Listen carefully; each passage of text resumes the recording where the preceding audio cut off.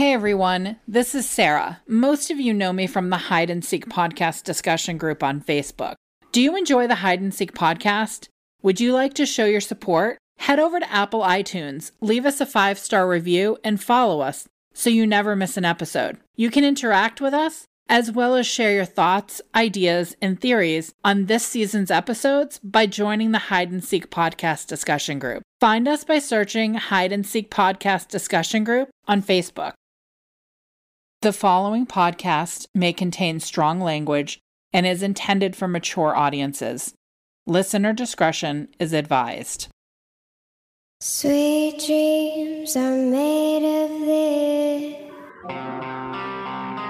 24-Hour News 8's Brady Gillum went to Sturgis tonight to speak with the missing woman's mother about what may have happened to her daughter.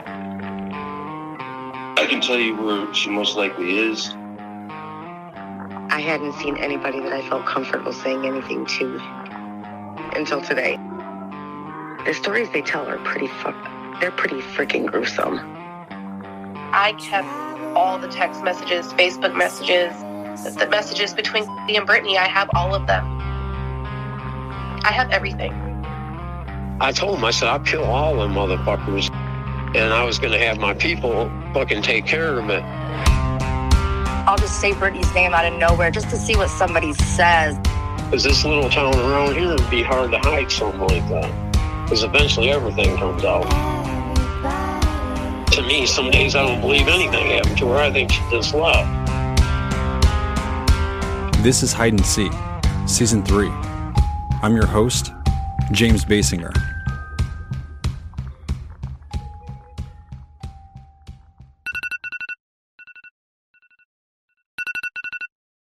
Hey guys, it's the early morning of August 16th, 2021. I'm flying from Seattle, Washington to Kalamazoo, Michigan. Total travel time, over 10 hours.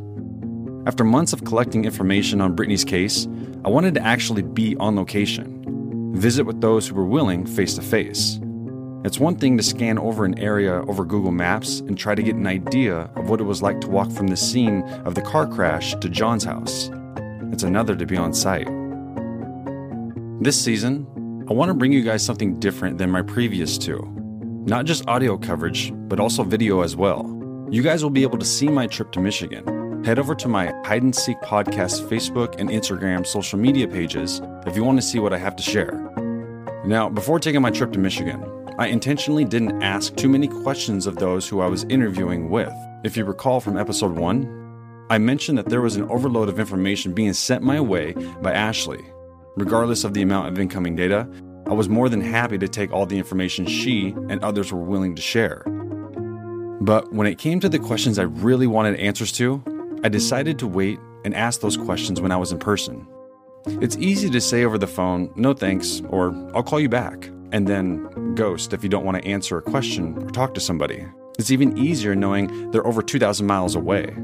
Sometimes I feel like a debt collector, or a sales telemarketer, awkwardly messaging random people, asking them to speak with me. Today, I'm taking you guys with me. We're headed to Sturgis, Michigan. You're going to hear from Brittany's family. You'll hear what happened while I was there and the strange encounter I had with one of Brittany's lovers. All right, here we go. While on my way to Michigan, I couldn't help but notice as I walked through the airport that just about every TV was showing news coverage on the disappearance of a young woman. Again, investigators here all across the U.S. are piecing together a timeline. We want to share that with you that they're hoping will help them track down Gabby. And here's what we've been able to determine based on social media posts and interviews. According to the family, Gabby and her fiancé, Brian Laundrie, took off on a cross-country road trip. That was July 2nd. And between that date and then the end of August... I'd like to take a second to address this uncomfortable topic surrounding Brittany's case. I brought this up in the first episode. How come Brittany didn't get the same media attention Gabby did? Both deserve attention, but how come one gets national media attention with Dog the Bounty Hunter knocking on doors, while the other gets one clip in the local media coverage? I'm going to address the elephant in the room. The next two topics I'm about to share do not directly reflect Brittany's life decisions. This is more of a general observation, in my opinion. Major media companies don't normally cover true crime stories on women who struggle with drugs or take part in prostitution. Why? Is it because we think their lives hold less value? Or is it because those stories don't drive TV ratings? But yet, we'll watch another Netflix series on serial killer Ted Bundy. And I'm not here to make you feel bad either. I'm right there with you, watching, trying to understand how someone could become such a monster. I'm going to be open and honest with you guys. I believe we don't hear about stories like Brittany's because most of us simply don't relate to the victim. It's the hard truth. In my opinion, it probably shows in the TV ratings. Otherwise, we would see more. Which is odd because 99.9% of us who pay attention and watch true crime stories will never relate to someone like BTK. Yet, there I am, watching another documentary about him. I feel that when stories of victims who deal with drugs or prostitution, sadly, our minds naturally gravitate towards the parental thought, damn it, what'd you think was going to happen? And in that mental process, the fire and hunger for justice seemingly dwindles. But why? Do we still care? Regardless of drug addiction or prostitution, it's an honest question. I understand how it works. Gabby Petito's case was very bizarre and extremely sad. I'm happy Gabby's name and case received the attention it did and deserved. Because she deserved it. Her family deserved it. I'm just disheartened by the lack in coverage and awareness for victims such as Brittany Wallace, Logan Schindelman, and Nancy Moyer. Because they and their families deserve it just the same. I'd encourage you guys to remember this going forward. It would be foolish of me to read the last chapter in a book and assume I know how the story got there. I won't name the companies or people I've spoken with, but I'll say this. I've heard it from the horse's mouth. It's called white woman syndrome. I'm going to let Sarah touch on this. The National Crime Information Center says that there were more than 268,000 girls and women reported missing in 2020. That's just 1 year. Of course, most missing people are found within 24 to 48 hours, but there are plenty who are not. Out of the remaining cases, there's just a handful that make it to the national news and even less that make it to their local news. Let me preface what I'm about to say. James and I are in no way dismissing the circumstances surrounding the death of Gabby Petito. And we are certainly not minimizing the nightmare her family and friends have been forced to live through. Like most of you, I am angered, particularly by what appears in the body cam footage in the days prior to her disappearance. It seems that in America, the epidemic of missing women goes hand in hand with the epidemic of violence against women. The mainstream media coverage of the Gabby Petito case was intense. Unlike many other missing person cases, mainstream media outlets like CNN or MSNBC covered the case nearly 24/7. Throughout this time, there was lots of discussion on social media about missing white women syndrome. Unfortunately, the conversations were very short-lived. So what is missing white women syndrome? It's the theory that mainstream media and its listeners or viewers prefer reporting about missing young white upper middle class females more so than similar stories that involve minorities or men, sex workers, or those struggling with addiction or domestic violence, or those who we consider to be from a lower socioeconomic status. The idea here is that stories about young white upper middle class females are actually over-reported, while others are drastically under-reported. This means it's far more likely that we would see stories about people like Gabby Petito, Lacey Peterson, Natalie Holloway, or Elizabeth Smart, and far less likely that we would see stories about people like Shakaya Blue Harding, a missing Indigenous woman from Yellowstone County, Montana, or Michael McLean, a missing man of color from Nashua, New Hampshire, or even Brittany Wallace, a young woman who had struggles with addiction and poverty. To be missing in America means you are almost solely defined by your age, race, class, and overall lifestyle. Let's face it, these factors largely determine how involved law enforcement will be, the amount of media attention one receives, and even the tone of public sympathy. There are a few other possible explanations, however, we can no longer ignore. that the lives of women who are minorities, trapped in the cycle of addiction or domestic violence, involved in sex work, or simply living in poverty are considered low on the scale of social worth. And that means these women become America's throwaways. The topic of missing persons is a serious one. It should not take the murder of a young white woman for us to have conversations about other missing people in the world. Every missing person deserves the same amount of attention without regard to things like appearance, habits, gender, or lifestyle. Today, another person of color, an Indigenous person, someone struggling with addiction or domestic violence, or maybe a sex worker, will go missing. Their name and story most of us will never hear. It could be your daughter, it could be your son, your friend, it could even be you.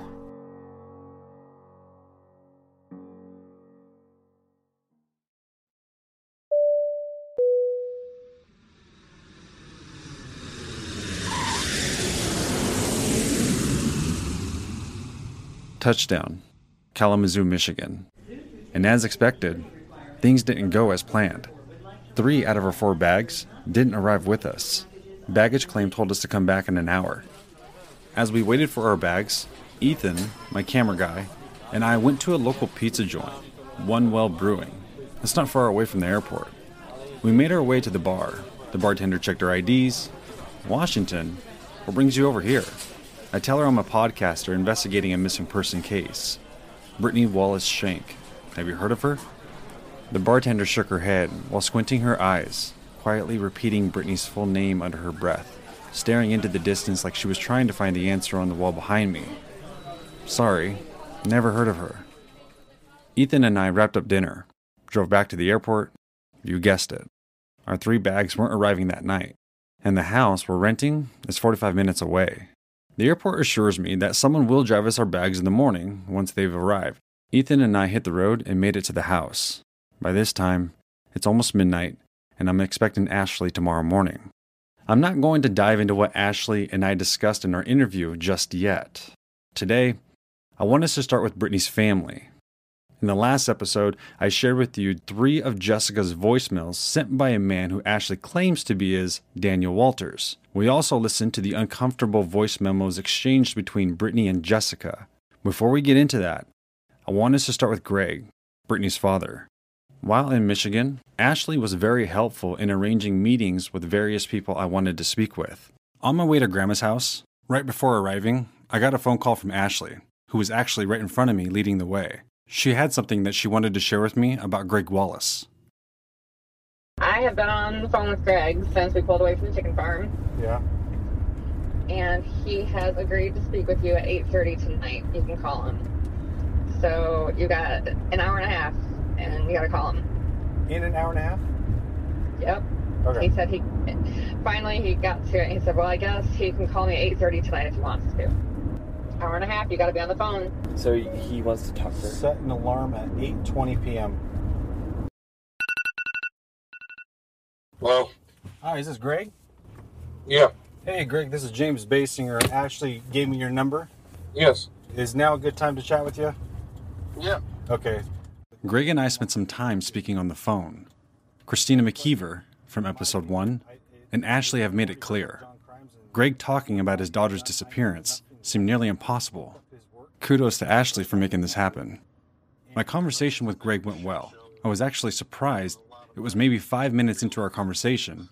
What was once considered to be impossible, getting Greg to talk, was now a reality. I had talked to Ashley, and I'd seen that you made the trip all this way to investigate and everything. And so I figured, that I should probably talk with you. Yeah, well, I appreciate that. I do, Greg, and again... I appreciate you taking your time and everything, coming all this way and actually, trying to find something out, because I'm sure... Greg and I made plans to meet at his house later that week. Honestly, knowing that Greg hasn't talked or opened up to anyone about his daughter's disappearance, I really didn't know what to expect or how our interview would go. So if you can state your first name... Greg. I'm Brittany's father. When meeting Greg, I quickly got the vibe that his guard was down. You heard him yourself. He recognizes that I flew across states to help find Brittany. He's relaxed. He's wearing cargo khaki pants and a black t-shirt, no socks or shoes. I'd consider Greg somewhat of a bigger guy, and from the looks of it, he's not someone you'd want to get into a confrontation with, especially when it comes to his daughter Brittany. I've heard that your mom helped raise Britt. Yeah. Did she ever live with you? Yeah. Okay. Do you remember which age frame? Oh, it was off and on several times, but, like I told you, her mom dropped her off to me when she was like 2 years old. And then I went and got sole custody of her and, started raising her. When she would get mad at me or something, she'd want to go to her mom's. Britt. Well, I'd let her. She'd go a month or so, and no, she'd come back. And I got divorced back in 2007. I moved over here to Elkhart. Well, Brittany come with me, but I was working second shift, so Brittany was doing a lot of stuff that she shouldn't have been doing, sneaking out. So she went to live with my mom. Oh, okay. So mom had a better schedule, can have more eyes on her, less free time on her hands. Okay, so that's where mom helped and stepped in. Yeah, and she lived there a while, and then she moved down to Kentucky with a friend down there. His name was Owen, and he ended up dying right in front of her. Oh, I didn't know that. He had something happened with his heart or something, and died right in front of her. How old was she when that happened? I think 16. Wow. This is a critical time in Brittany's life. This life-altering experience redirects Brittany's lifestyle down a new path.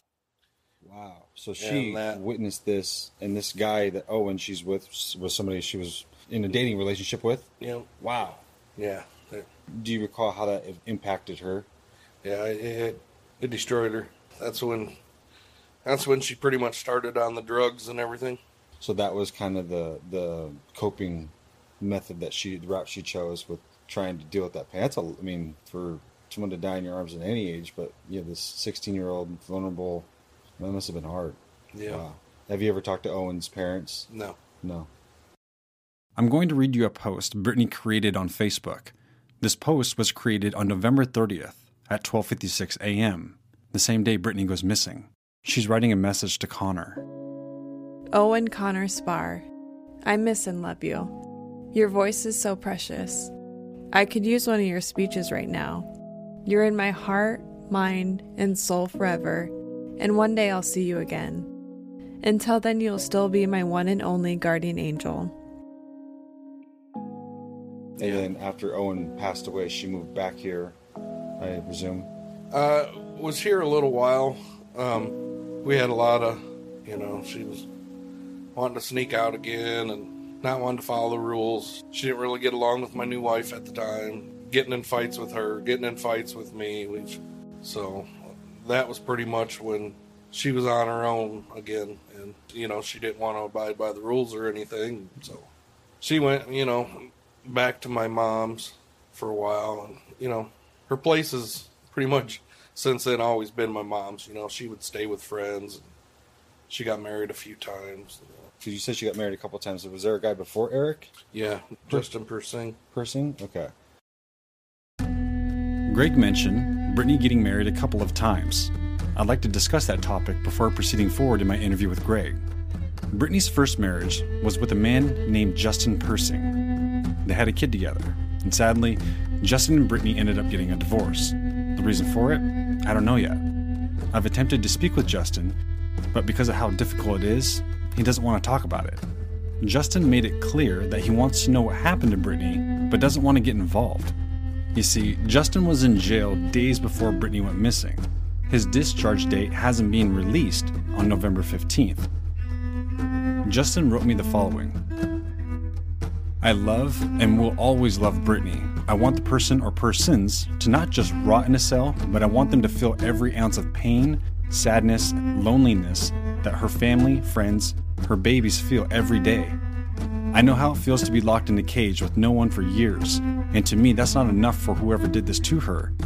But I made a promise to my family and to my kids that I won't do anything that will end me back in prison.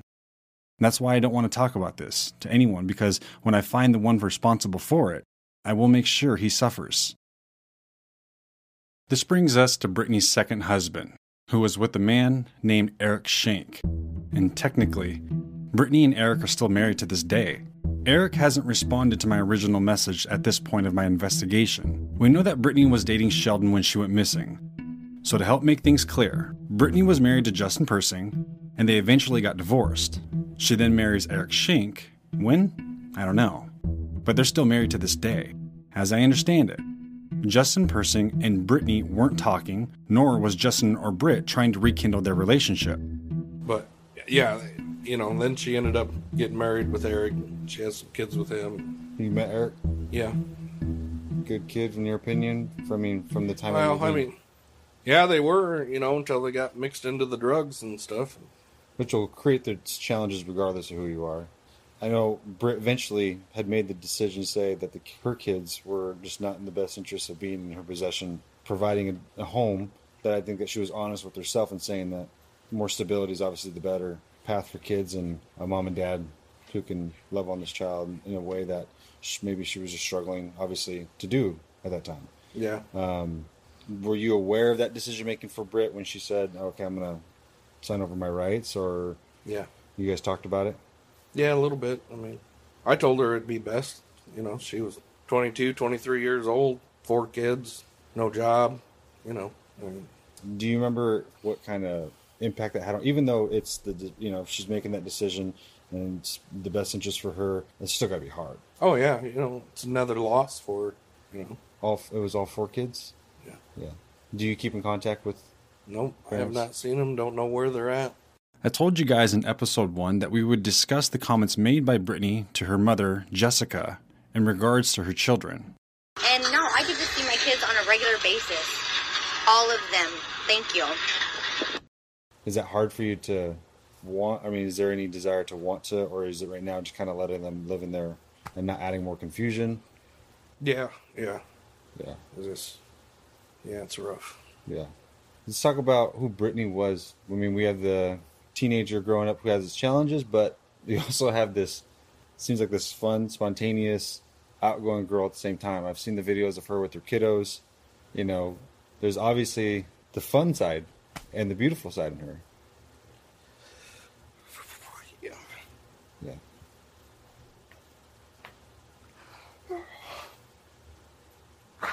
Sorry. No, take your time. It's hard for me to share vulnerable moments like this. It almost feels like reading someone's private entries in a journal I just found under their mattress. It just kind of feels dirty. So what's the reason? Why am I sharing this? My reason is because I truly feel that the person or persons out there responsible for Brittany's disappearance are listening right now. I want them to understand the pain that they caused this man and this family.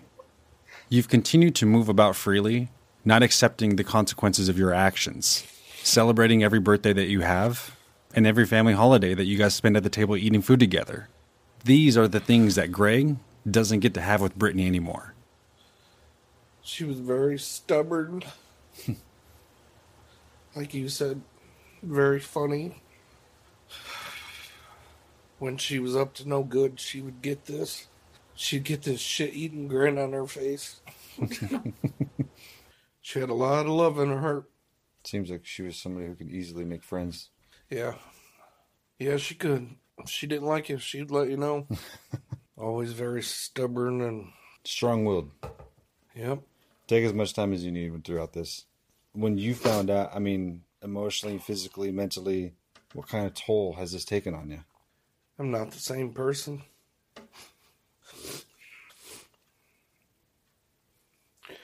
I've turned very cold. It's caused a lot of anger, a lot of depression, a lot of problems with my wife, my kids. I can't say I'm sorry enough to be here and for the reason why I am. Well, what's the hardest part for you?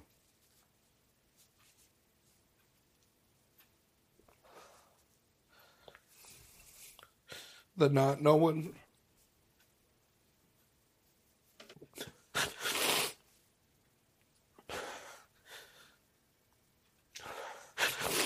I've done this already with 2 different other families, and that's the number one thing they say, is not knowing.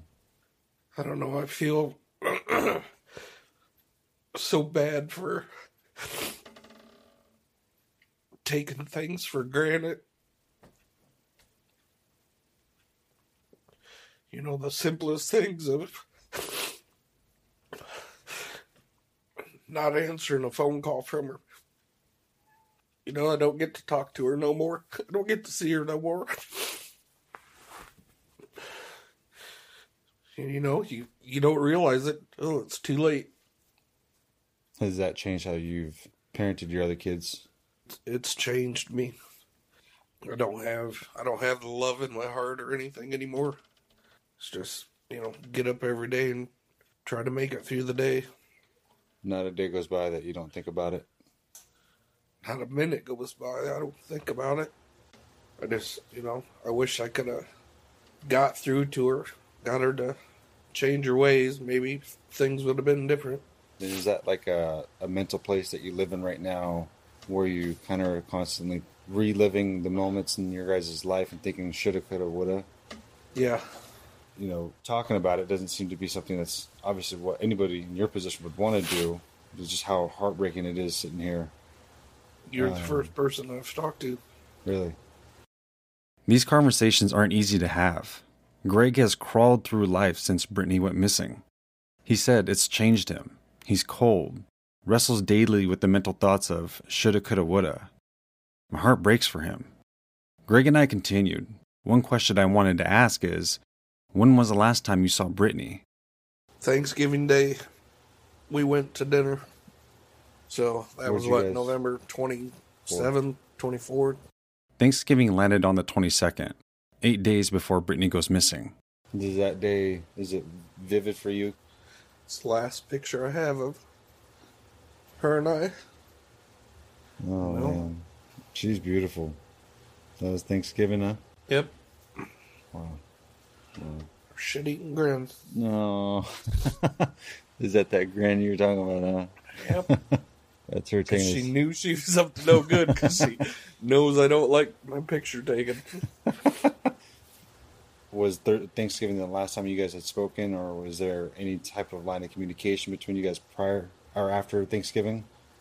No, I think Thanksgiving was the last time I talked to her because I was mad. About that being... She was on something that day. Oh, was she? On, I believe it was the October, or the voice memos that Ashley came across of Jessica and Brittany going back and forth. Brittany had even mentioned, like, me and my dad are good. Like, we're talking.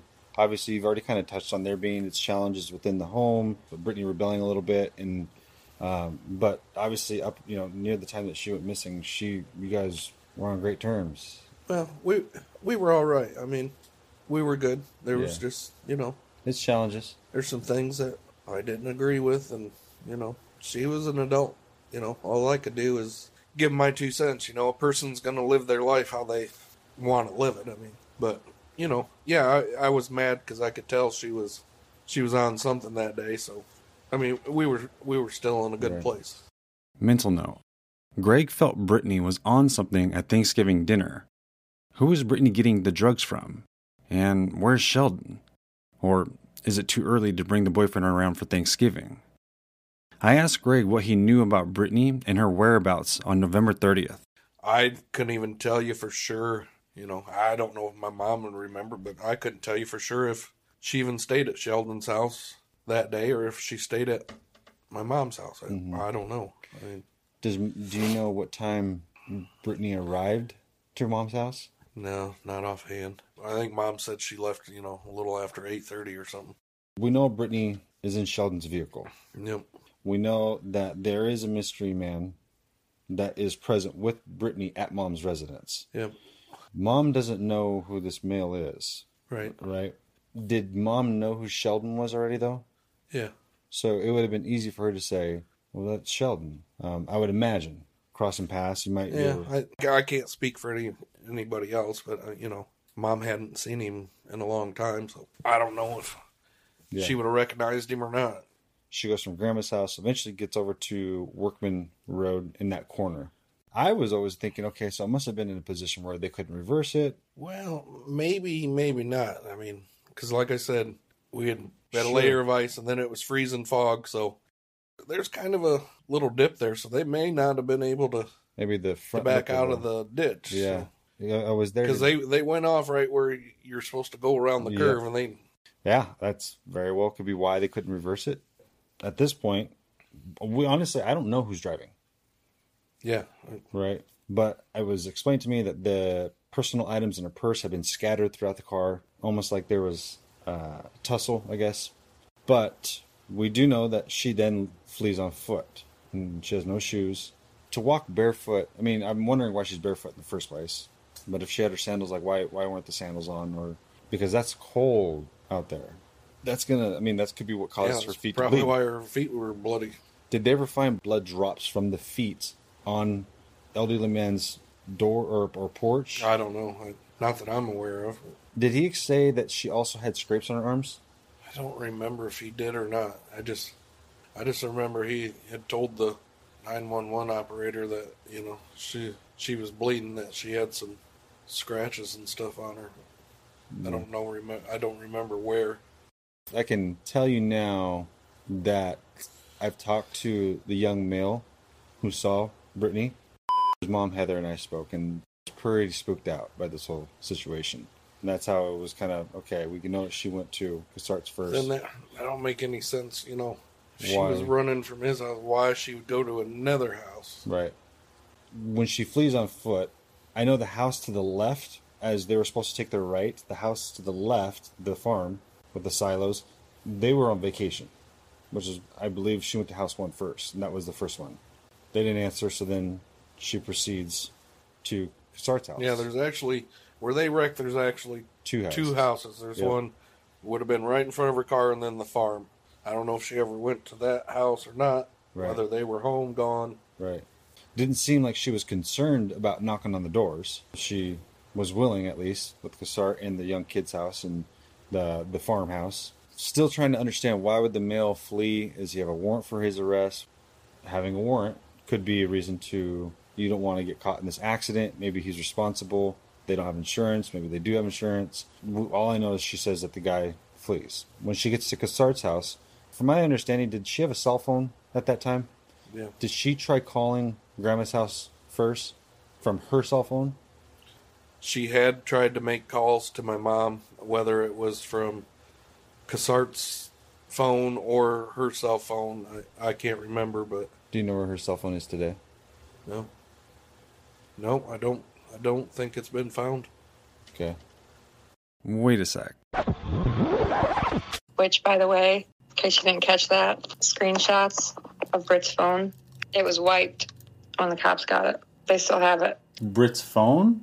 I thought we never found Britt's phone. Right, the phone that was never found. Yeah, that one. Jessica took it to when she found it on the back forward of the car, or the other car, depending on which message you read. Wait, I'm a little confused. Greg's saying the sheriff's office doesn't have Brittany's cell phone. Something to follow up with Ashley. Back to Greg. She gets to Cassart's residence. He notes that he thought his motion detector had picked up that his cat was out front. So that's why he actually went to the front doorstep in the first place. He opens the door and there's Brittany. You were given an opportunity from St. Joseph Sheriff's Office to listen to that 911 call. Yep. What do you remember about it? Can you take me through it? Well, she must have obviously decided to go in the house because, I believe the 911 call was from the landline, and the operator asked her name. She told him. She asked him what happened. She said, "My boyfriend wrecked the car and ran off." Now, is this her talking or Cassart? That was her talking. Her talk. So you're listening to her speak. Yeah. Okay. And then, they asked her if she's all right, needs medical or anything. Says no, and then she gives the phone back to Cassart, and the operator's, still wanting to talk to her, but at that point, did she just kind of like jump off of it and then like kind of let him finish, or was there any kind of like reason for her to hand the phone back off? Like, all right, let me talk to the homeowner. Well, yeah, so, you know, she wanted the dispatcher wanted the address and stuff. And Brittany didn't know it, and then you know, she handed it back off to John. Well, then, you know, they said they were sending somebody out. That's when she took off. John tried to holler at her to get her to come back, and then they ended up, you know, 911 told them to get off the phone and go try to get her back in the house. So he hung up with them and then tried to get her, but she was gone. He calls 911 back and told her, you know, he's sending somebody out. And with all the ice and everything that night, it was taking them a real long time to get somebody out there. And they told him, yeah, and, you know, he's like, well, she's gone. I don't know where she went. Did you hear that part? Yep. So she eventually is providing the information. She says, my boyfriend wrecked the car. Her exact words, my boyfriend wrecked the car and ran off. Eventually they get to the point where they need the address, and Brittany says, here. Did John even say he saw her turn around and walk away? Or did he look back and she was gone and went out? No, she started to go outside, and he's like, no, you know, stay in here. And so then that's when he hung up 911, told him to try to get her back in the house. You know? You hear him hollering at her. Like, yeah.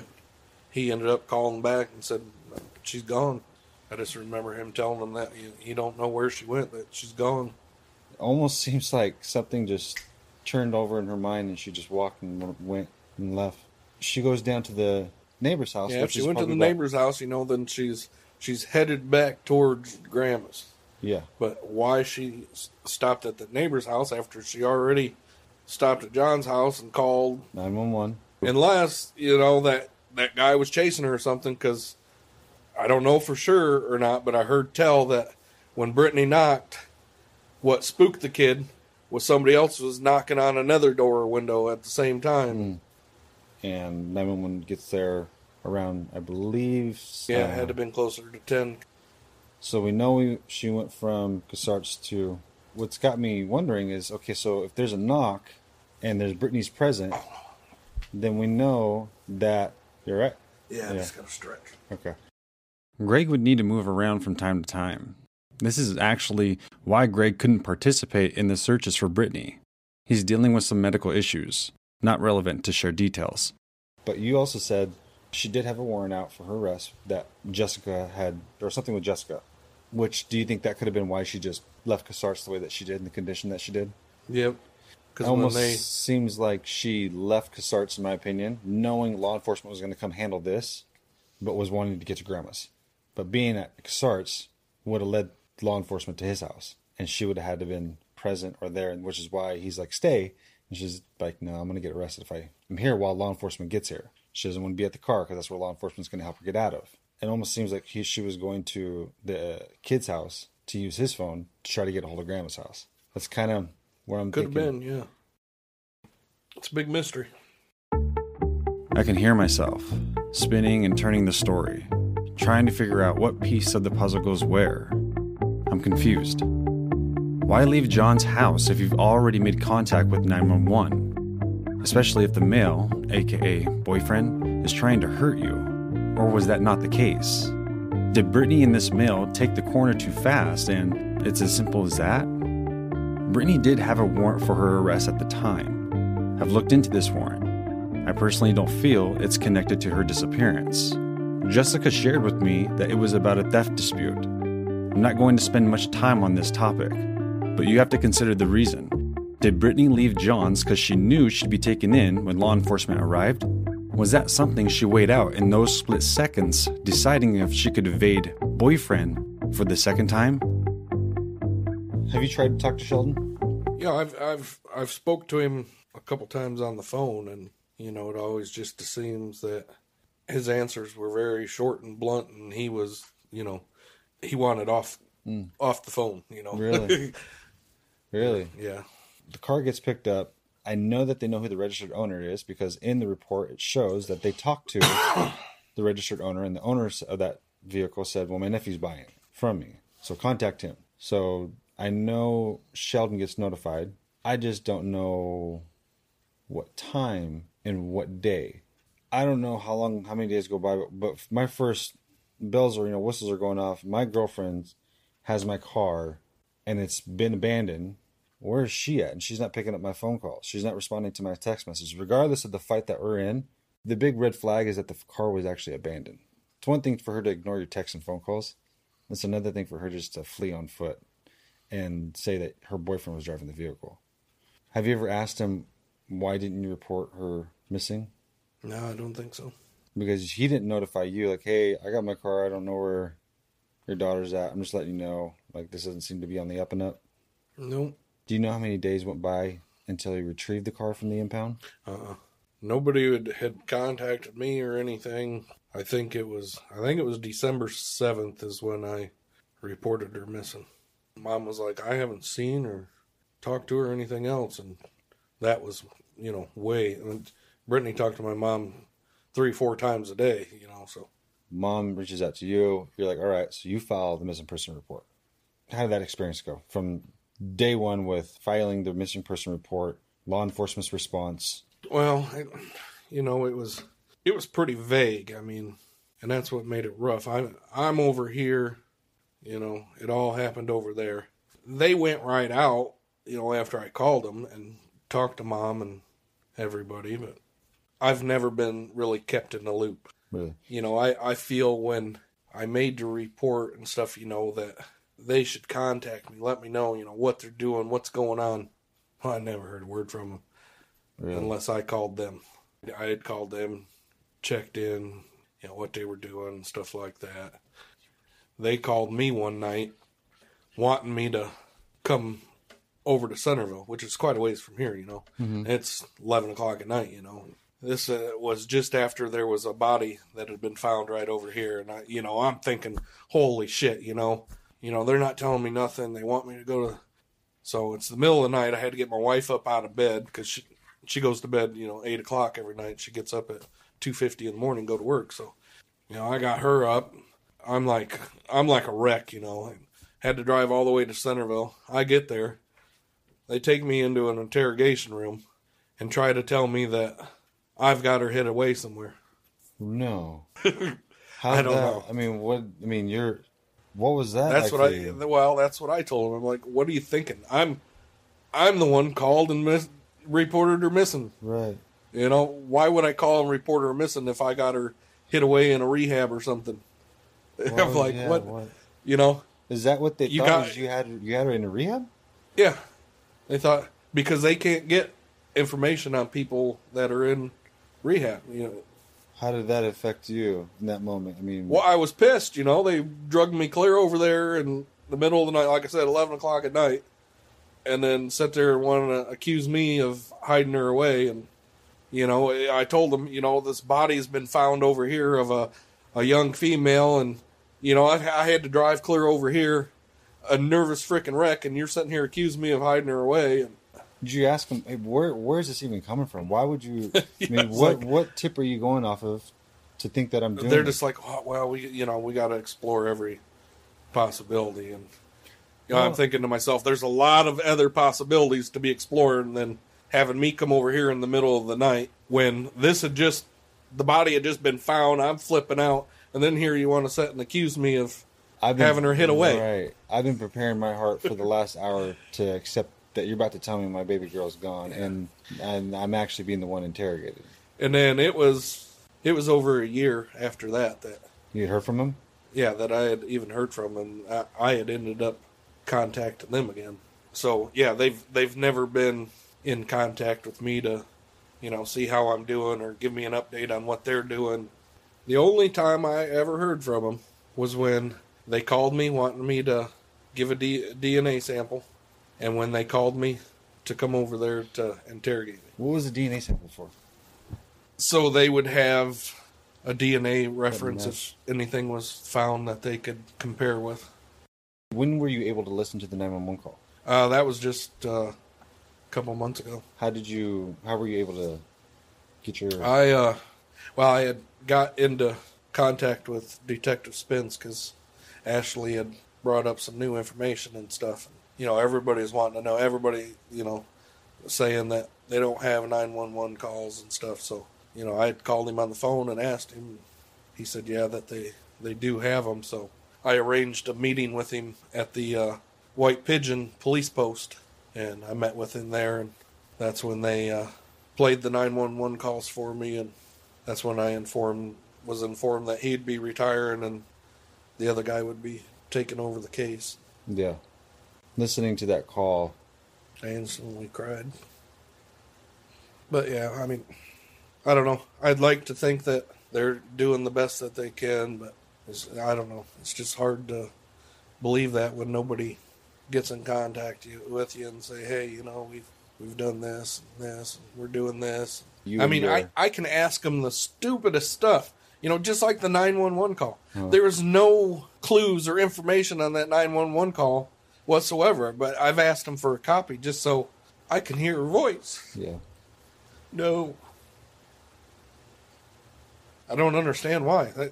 Because like I said, the only thing that's on the whole call is, you know, you can hear John talking, asking her what her name is, and then putting her on the phone with 911. 911 asking her, and she tells them, and then asking her what happened. The only thing she says is, my boyfriend wrecked the car and ran off.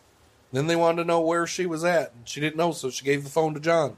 John tells them the address, and then that's it. She goes out the door. John's howling at her to come back, and then, I mean, that's it. There's no evidence on that call whatsoever. He yelled for Brittany's name, or does he kind of just like say, hey, come back here? And he tells the 911 operator that she ran outside, and 911 told him that they got somebody on the way to hang up and, you know, go try to get her back in the house. And then he called, you know, they play another call where he calls back and says, she's gone. I can't find her. You ever talked to John? No, I never talked to John. Some of the information that they've gave me that I don't think they should have gave me, but yet they won't let me have that little 911 recording. Yeah. They told me that dude was a confidential informant. You know, if he's a confidential informant, you just don't go telling people that, hey, this dude's a confidential informant. Yeah. You know, they've told me who they have polygraphed and who they haven't. Oh, really? Why do you give that information out? But you don't. As a simple recording. Right. Like, there's a lot of people that are into the drug scenes that know me and stuff, you know. In this conversation you had a few months ago, this is when they're kind of divulging this information. They showed the 911 call, but they also tell you that, from what I've been told by Ashley, that they shared with you who were persons of interest or suspects. And I know Jessica's one of them. Well, they want her to be one of them. They want her to be one because they hate her too. I mean, are you willing to share who's submitted to polygraphs? For my investigation, I'm going to refrain from sharing the names Greg shares, but I promise I'll point out their names in future episodes as individuals come into the investigation. I just don't want to overwhelm you with too much information all at once. Trust me, I spent nearly a year on this. Kind of a harder question. I don't believe that there's a chance even that Brittany chose to run away on her own accord, and she's chosen to leave and stay away from you guys and the kids. I don't think that this was a new life that she chose to go leave. I've ran that over my head. I mean, there was just... She doesn't seem like that kind of person to put you guys through that. Yeah. If it wasn't environment, if it wasn't conditions, if it wasn't weather conditions that led to her passing, and there's a person out there or persons out there that are able to hear you right now and the message that you have for them, what would you say to them?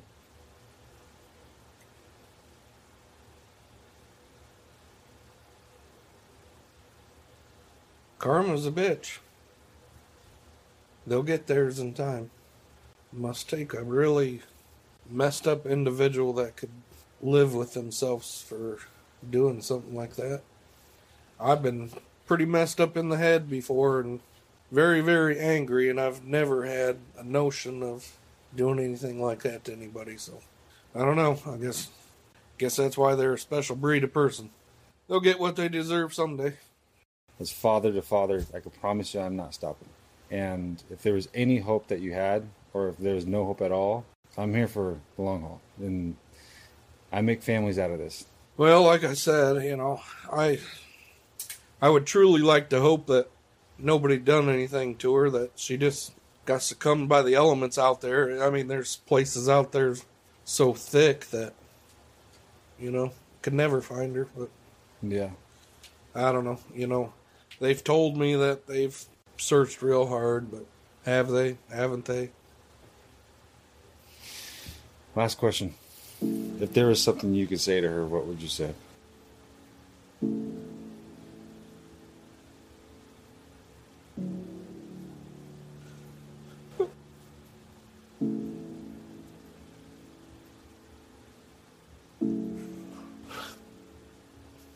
I'm sorry.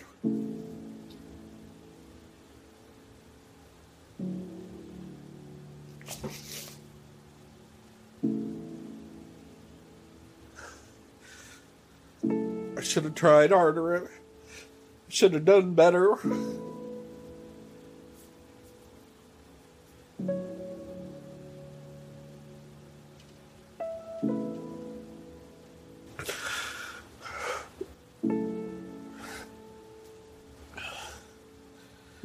I miss her so much.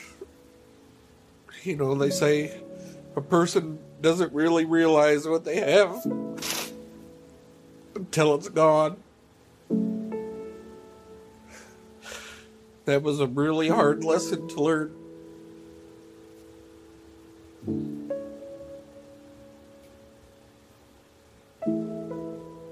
I just hope wherever she's at, she's doing well.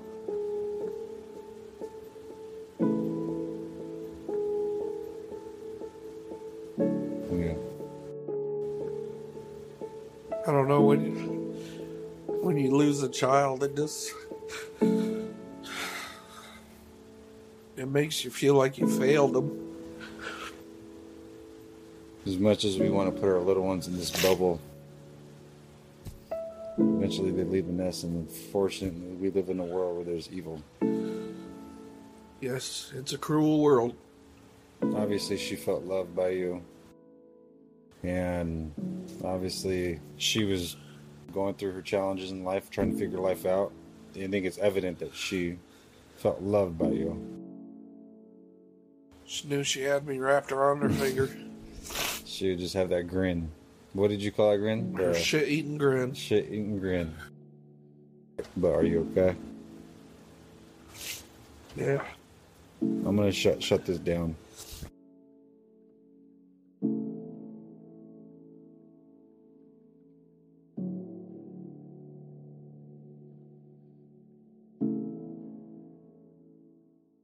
Thanks for listening to today's episode of Hide and Seek. If you'd like to take a more active role in the hide and seek community, come interact with us. Share your thoughts, opinions, and theories in the Hide and Seek podcast discussion group. Find us by searching Hide and Seek podcast discussion group on Facebook.